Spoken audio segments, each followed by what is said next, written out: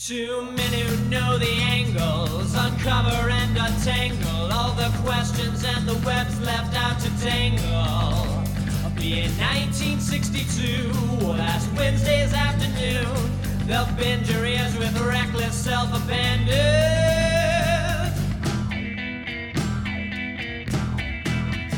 The amazing spider talk, the amazing spider talk. Come swing through the air, sit back and prepare for the amazing spider talk.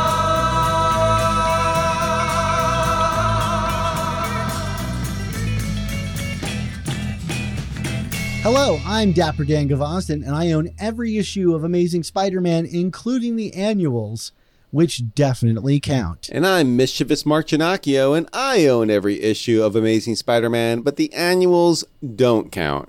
Well, welcome everybody to the Amazing Spider Talk, the show where two fans and collectors uncover the strange, fun, and fascinating history, all 6 volumes of it, of the Spider-Man comic universe.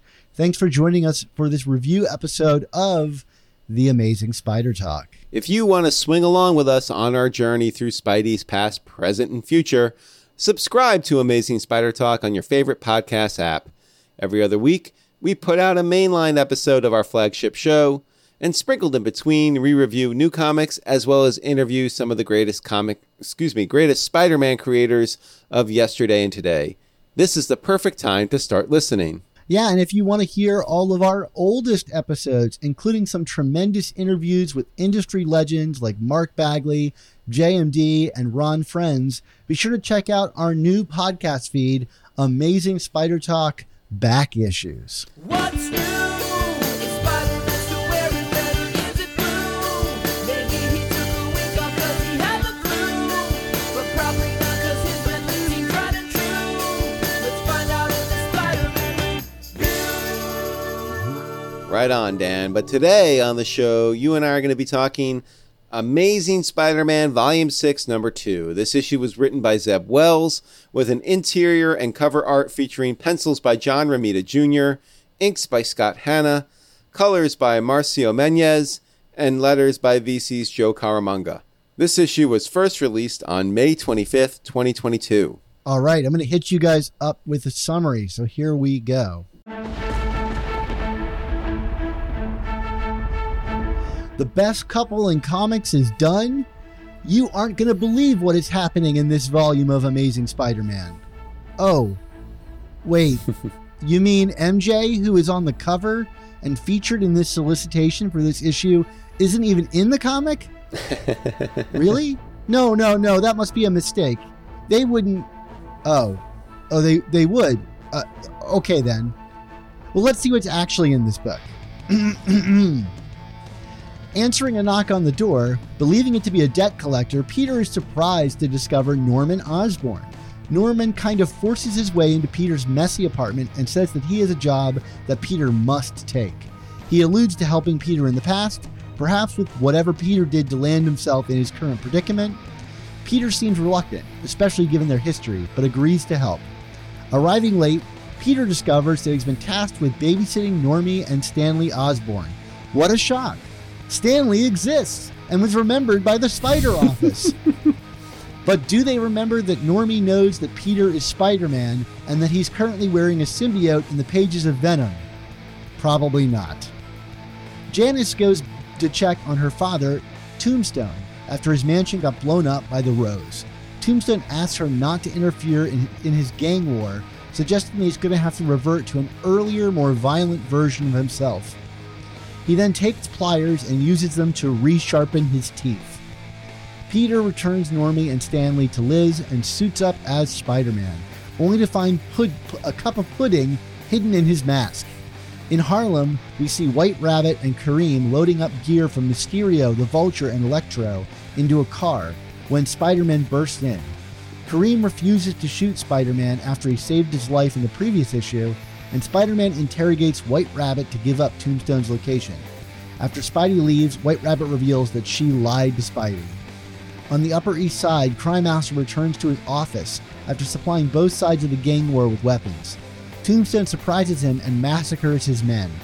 Spidey arrives and attacks Tombstone, but Tombstone wins him and traps him in a truck with an enclosing space cabin. Spider-Man tries to overpower Tombstone but is unsuccessful and passes out. The driver of the truck pulls into a Harlem warehouse where White Rabbit closes the door and finishes the trap she set for Spider-Man. All right, so Amazing Spider-Man Volume 6, Number 2, was issue 1 a fluke? We like that issue a good deal. Mark, what do you think about this issue? I thought this was a solid continuation of what we got. I mean, you know, I do think that before we get too much into the nuts and bolts of this issue, it is worth talking a bit about the misleading cover and solicitation of this book. I mean, you know, I remember when this solicit was dropped a few months ago, this cover in particular inspired a lot of rage on the internet, especially in the Peter and MJ should be married camp of readers. Because of the kindred. Oh my goodness. You're still doing this. You're still doing this. He's still doing it, folks. He's still talking about the kindred of it all.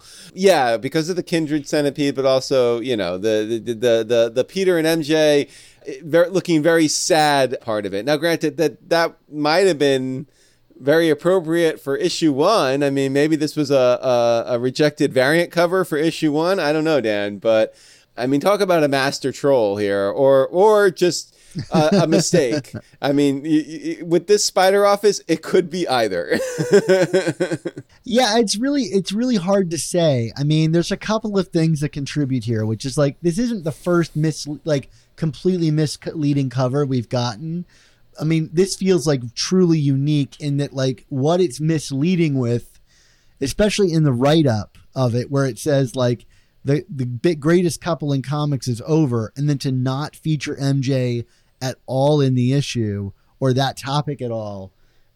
I can't think of a bigger thing to maybe like swerve on, you know, if we want to call it a swerve.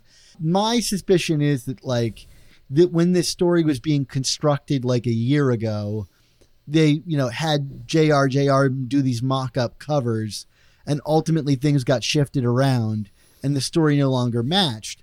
But then, like, I don't know why you would solicit it this way other than to get people worked up or try to like goose sales on this issue a bit.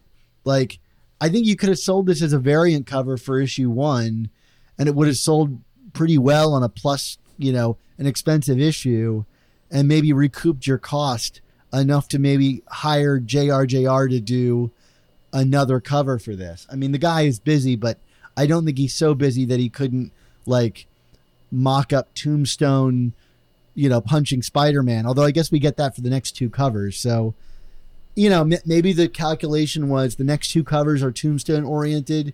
We can do something more thematic here, but I don't know how much I feel about that. You know, and then there's the whole other thing about the printing issues with this. Mark, you had a kind of personal experience with this. You know, in addition, obviously, I mean, we all had this book delayed for us by a couple of weeks, but you know, I got an email from my local comic book shop a couple of days before this release, basically apologizing that about half the pages of the book, the colors are all washed out. You know, like, I mean, they were like, it's in some pages it's unreadable. I looked at it. It's not great, but it's readable. I picked myself up a variant cover, which is fine. Drops $30 for it though, for whatever that's worth. But yeah, I mean, like they made it sound like every single issue that was delivered to this store had this problem, this printing problem, and that there was no word from Marvel about correcting it. So I don't know what the heck's going on in Marvel's publishing side right now, but it doesn't sound great. Yeah, I mean, it's hard to say truly where like the fault on something like that lies, because you'll remember like 6 months ago I got an issue that had like duplicate pages on the interior, and I went to multiple comic shops that all had the same thing until I like left my distinct area in LA and found like what must have been like another batch off the printer that were printed correctly. So it seems like the printer seems to be fairly uneven, and I don't know if that's related to the print delays on this, which like there's rumors going around that Marvel is having kind of like a line-wide printing problem, perhaps related to shipping in the country and all of the kind of like inflation-related troubles that we're having post-COVID. And a lot of books have been delayed. Like issue 900 got delayed about a month now, so everything is kind of backed up. Outside of that, Mark, we've waited a month for this issue, which is probably the longest we've waited for an issue in quite some time. How did that feel for you? Because I got to admit, I reread issue 1 a bunch of times in that time, and it got me really excited and hopeful for issue 2. And issue 2 came, and I read it multiple times. Like I actually kind of appreciated the break, and like, the absence makes the heart grow fonder. Yeah, I mean, there's something to be said after, oh man, I mean, how many years of just kind of nonstop, like the faucet is just pouring water out at us kind of content, to just have time to sit and digest and anticipate the next issue for a few weeks rather than, going one to the next, to the next, to the next. I mean, the bad side of it was you and I didn't get to talk as soon as we usually do. But yeah, I mean, like, I don't know if absence made the heart grow fonder, but like, I don't know, like, it's funny. I was having this conversation with my wife last night or a couple nights ago related to TV and, Stranger Things versus Obi-Wan, which is, Stranger Things is all at once and Obi-Wan is, it's 2 episodes to start, but, 1 episode at a time. And it's like, I don't know, like, I kind of hate the binge model now. And I felt that way about the comics for a point, especially during the Beyond era, where it felt like we were getting something new every week. It just felt like too much. Frankly, during the Clone Saga, that weekly saga kind of got to be too much for me. I mean, so I don't mind having a couple of weeks in between if they're going to keep pushing the story forward as they do here. And I hope they allowed that to, like, I don't know how much this impacts Zeb and JRJR's process. If it means giving them more time to really like make sure their stuff is all lined up, then great. I mean, that kind of bridges us over to this issue. Like, I thought that this was very consistent with the first issue, which is to say, like, all the things I liked about the first issue were here in a much shorter issue. I still felt like it was a nice chapter in the story. Like, one of the things I'm appreciating about this is just the pacing. I think the pacing of these issues has been really stellar. Like, I can feel it ramping up. Like, and everything feels like it's not running out of time. Like, each issue has kind of felt like it has enough room to breathe and do what it wants to do. Its scope isn't too big. It's not too small. Honestly, like, if this is the consistency we're expecting, I feel very bullish about this run. Yeah, I would mostly agree with that. I mean, I feel like for the most part, like, not a ton happens from a exposition plot standpoint, but like, we obviously we move the gang war and Tombstone forward, and we're continuing to get bits and pieces of what is going on with Peter, but like not so much or so little that it's becoming a distraction right now. I mean, like, I got a little put off by the Norman Osborn of it all in the very beginning, but I feel like we kind of recovered with that, and then also used that as an opportunity to insert some humor into the book. Like, Peter complaining about putting in his mask, I thought was a really inspired joke, given, the traits of the character and the situation he was in there. I kind of appreciated that Peter is still very clearly down on his luck here, but I feel like they weren't beating us over the head with everybody in his life hates him. I mean, we've established that, and we're just kind of moving within that status quo and not beating it to death. So, yeah, I mean, it's well paced, even if I don't feel like a ton happens, if that makes sense. I mean, I think for me also, it's kind of like there's a mastery of tone here. Like, when this book wants to be funny, it's funny. When it wants to be scary and thrilling, it is scary and thrilling. And it weaves between those things really quite expertly. And I think a lot of that has to do with just kind of like ratcheting down the stakes a bit, like this is a street level Spider-Man thing. And so like all of those elements feel very at place, but like reading a page where Spider-Man is complaining about pudding in his mask, which I thought was a really funny page of setting up the pudding thing and then having it pay off by the bottom of the page, and then turning it to the page with Tombstone sharpening his teeth, which was really kind of chilling. And to me, it was really excellent tonal stuff. And I'm sure that's some special kismet between JR and Zeb Wells, like allowing each other to create that feeling. Nevertheless, it was there, and I got, soaked up in the drama of it. And like I said, not just because of the time we've had between these issues, but I'm really enjoying the characters and spending time with them. And I reread this issue 3 times this week. And normally I reread stuff for the show, but I don't find myself like just reopening it and going back through it again. And it's not like I'm looking for something. I'm just enjoying it. For whatever that's worth, that's been a kind of nice surprise for me. Dan, why don't we take a quick break from the review and talk a little bit about the Slack? Well, hundreds of listeners like you hang out in our community of Spider-Man fans on Slack. The amazing Spider Slack community is absolutely free to join, and you can jump into active conversations with awesome people about collecting, conventions, movies, new comics, old comics, and more. Yeah, I hang out there all the time. This week in the Slack, we've been introduced to these new characters, Paul and Kareem, and I know they don't know each other, at least not yet in the pages of these comics, but like already we're starting to ship Paul and Kareem in the Slack. Like everybody's all about these new Paul and Kareem characters. Yes, one of them is a bad guy on White Rabbit's team, and another one is dating MJ. But break up MJ and Paul. Let's get Paul and Kareem together. That's the new star couple. So if you're a part of the Paul and Kareem shippers and you didn't even know it, come join us in the Slack. You can click on the link in the description to this episode. It'll take you right there, and you can chat it up with us. I swear we're not always this weird, but sometimes you just see something and you got to make it happen. And in this case, it's Paul Ream. That's their new couple name, Mark. Paul Ream. Let's do it. Cheers to Paul Ream. You got it. Okay. Let's talk about discomfort. Let's talk about Tombstone, who is kind of becoming like a co-star of this first run. I mean, we're getting a lot of pages devoted to him, which certainly I'm not scoffing at. I will say though, Mark, and I'm curious your response to this.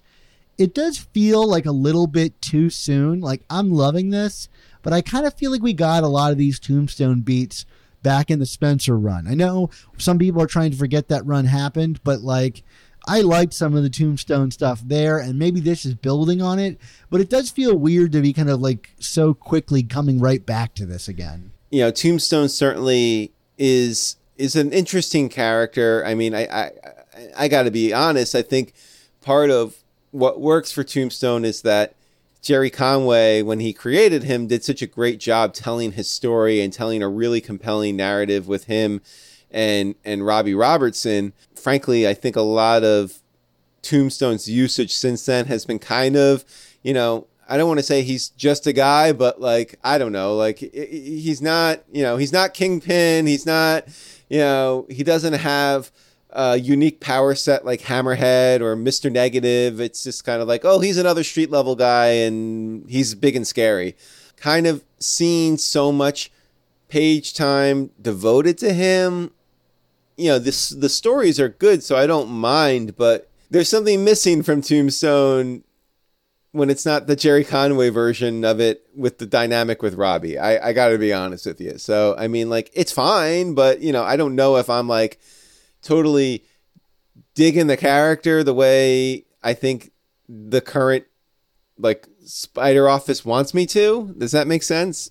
I think the arc is kind of neat. I just got done complaining that it might be too soon, but I do love the scene here with him and Janice where he's like, look, you're about to see someone that's not your dad.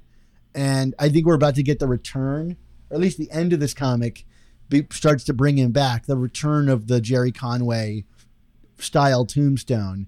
And maybe it needs Robbie to kind of make that completely sing, but I did appreciate his brutality at the end here, just taking down the crime master in such and his thugs in such a brutal way, and then choking out Spider-Man. It does present him as a threat that maybe he hasn't really been, more than he's been kind of a mob boss here. He's getting his like hands dirty. And I do appreciate that. The fights in here are brutal. Like they really do feel brutal. You know, JR does really sell the scariness of Tombstone. I mean, the filing off of the teeth that were $2,000 a pop to me was just like an incredible page of comic. Like seeing him in the bathroom with the pliers, like it kind of gave me chills. Like what kind of guy would do this? Yeah, and in terms of his interactions with Spider-Man, I mean, I think they did a good job of setting it up where, you know, like, because, you know, in a fair fight, if you will, I mean, Spider-Man, even with Tombstone's strength, Spider-Man should be able to kind of mop the floor with him, you know, in these kind of like unique situations, and you know, Spider-Man kind of coming into this weakened and betrayed and you know, kind of, you know, not sure who we can trust. It allows, you know, creates openings for Tombstone to kind of get one over on him in a believable way, where, like, you know, the way this ends with a cliffhanger, not that I think Spider-Man's dead or that the threat's real there, but, like, you know, like it's believable enough where these situations can be precarious, you know, like I don't feel like it's a major stretch here. It does feel kind of like a Ditko era Spider-Man threat. You know, like where the powers maybe oscillate a bit in just how strong he is. But like, I don't really complain about that. I don't think I don't really love the like Spider-Man that can lift 10 tons over his head and like has no problem lifting a car. I'm okay with him struggling a bit here. And, you know, the White Rabbit twist wasn't like a huge twist, you know, in that like she tips us off and all of that. And I don't know how much Spider-Man would like necessarily like, believe her, but like that interaction with White Rabbit and Kareem was a lot of fun. And even Kareem remembering that Spider-Man saved him, like suggests like, oh, this is a real character and not just like any other thug. And I value that. Like there's a reason people are shipping Paul Ream, you know, because this guy feels like someone that we should invest it with in a little bit. My next note here is about Peter's relationship with Norman. And, you know, we got these solicits of Norman in upcoming issues building Spider-Man a new suit. And I think the immediate reaction of the internet was, oh my God, Peter would never work with Norman, even if he knows he's good. Like, this guy's the guy that killed Gwen. You know, similar to this kind of fleshing out of characters, I actually thought there was a lot of nuance in the conversation that Peter had with Norman, which is to say he doesn't really trust him. Like this Norman to me read like classic Norman and like just with like his moral compass adjusted slightly and someone who could very easily go off the handle again. And I appreciated that. Like, he's like aware of his faults. He's like, idle hands are not good on me. I don't know. Like there was some menace brought back here that kind of like disappeared in the final issues of Spencer's run. Do you agree with that? Yeah, there's a menace, but also like, I think that there's clearly, and you know, this kind of plays back into the mystery box angle again. You know, Peter is clearly indebted to Norman somehow. You know, like even in the initial scene here where Norman is like, you know, I have a favor for you, and you know, I have a favor you need to do for me. And Peter's kind of like, why would I help you? And then he's like, what's the job? It's like, you know, so like kind of seeing that power dynamic where, you know, like it kind of indicates, first of all, like whatever Peter did with or for or whatever with Norman, it probably wasn't good, but he was probably a very willing person. Because, like, you know, I don't, the debt feels real and sincere and not necessarily like guilt ridden. I don't know. I mean, you know, I could be overreading it here, you know, but then that does bring me back to the whole like mystery box angle, which we talked about in issue 1, which is like, you know, like the frustration remains with me. I mean, you know, like it's like, I'm just like, just tell me what's going on. And then, which I know is not the point, but it's like, okay. I mean, you know, because it does kind of get people overthinking, I think, a little bit. And, you know, maybe the solution is not as involved as we think it's going to be. I don't know. I just hope that the solution is one that isn't just being withheld from us just because, but that there's like a good storytelling reason to have kept it from us. You know what I mean? Like, because right now it doesn't really bother me, I think, as much as it does you. Because like the core story, it's not overtaking the core story, right? It's not pulling a Kindred where like the quality of this story is really dependent on me knowing what's going on here. Like there's a whole other story going on that I'm much more caught up in at the moment. And I think in that way, this issue works better than issue 1 because it's not so focused on that. Like it's just doing a normal Spider-Man story, and there happens to be this like mystery maybe circulating in the background. Yeah, I just hope that when it's all over, it's like, okay, you had a good reason for telling it this way, because otherwise, like, just start the runoff with that story and then allow us to see the fallout here. Right now, I'm still wavering on how I'm sold about it, but it didn't bother me in this issue because like the Tombstone thing has got a life of its own. I was happy to see Stan Lee acknowledged in whatever form that is, although I remain annoyed that Normie found out that Peter is Spider-Man off panel. And here, that doesn't even seem to be like acknowledged. Like, I don't really know how we go back to the old dynamic where Normie knows that, but okay, sure. There you go. Do you want to give this thing a grade? Yeah, I'm giving this one a B+. I'm going to give it a B. I mean, I'm close to B+, but just not quite all the way there. But this is another solid issue. I so far, I'm liking what this run is bringing forward. Well, that's our review of Amazing Spider-Man Volume 6, Number 2, a nice short one, because not a lot to say about this one. It happens. But if you do find the show entertaining and valuable, please consider supporting us. Recommend Amazing Spider Talk to a friend, and if you're able, become a member on our Patreon. Yeah, we can only bring you this content with the support of our Patreon members, and we owe the show's success to every single one of them. And we are constantly making exclusive content for our members. Yeah, so why not take $3.99, the price of a new comic, and put it towards a month's subscription to support the show and start receiving our Patreon content. That way you'll hear our Patreon exclusive review podcasts on every new issue of Amazing Spider-Man the very same week they come out, instead of waiting for them to arrive in our public podcast feed a few weeks later. And if you contribute $10 a month, you gain access to exclusive artwork from famous Spider-Man artists commissioned exclusively for our members. We've recently commissioned Juan Ferreira to depict a black suit Spider-Man and Daredevil to help memorialize our transition into the Peter David era of Spectacular Spider-Man. Plus, every episode we release a new episode-specific desktop background created for us by artist Nick Cagnetti for our patrons to enjoy. Yeah, but we do know that it's a hard time for everybody, as it is for us too, so we appreciate anyone who supports the show just by listening and sharing us with their friends or fellow comic book readers. But if you do have the means, please consider joining our Patreon to support our continued existence, just kind of to help out the show continue doing what it's doing. Just follow the link in the description. And again, a thank you to all the members who already make our show possible. Yeah, but it's that time for all good things to come to an end. So we want to say thank you to you, the listeners and viewers, for tuning in to this episode of the Amazing Spider Talk. As always, our episode was edited by our awesome editor, Rick Coast. We get production support from our friend Andy Myers. Our artwork comes handcrafted, and we are so lucky to get these people making artwork for us. Artists Ron Friends, Sal Buscema, and Ray Sumser. Our theme songs were produced by Rylan Bojack, Tony Thaxton, and Spider-Madge.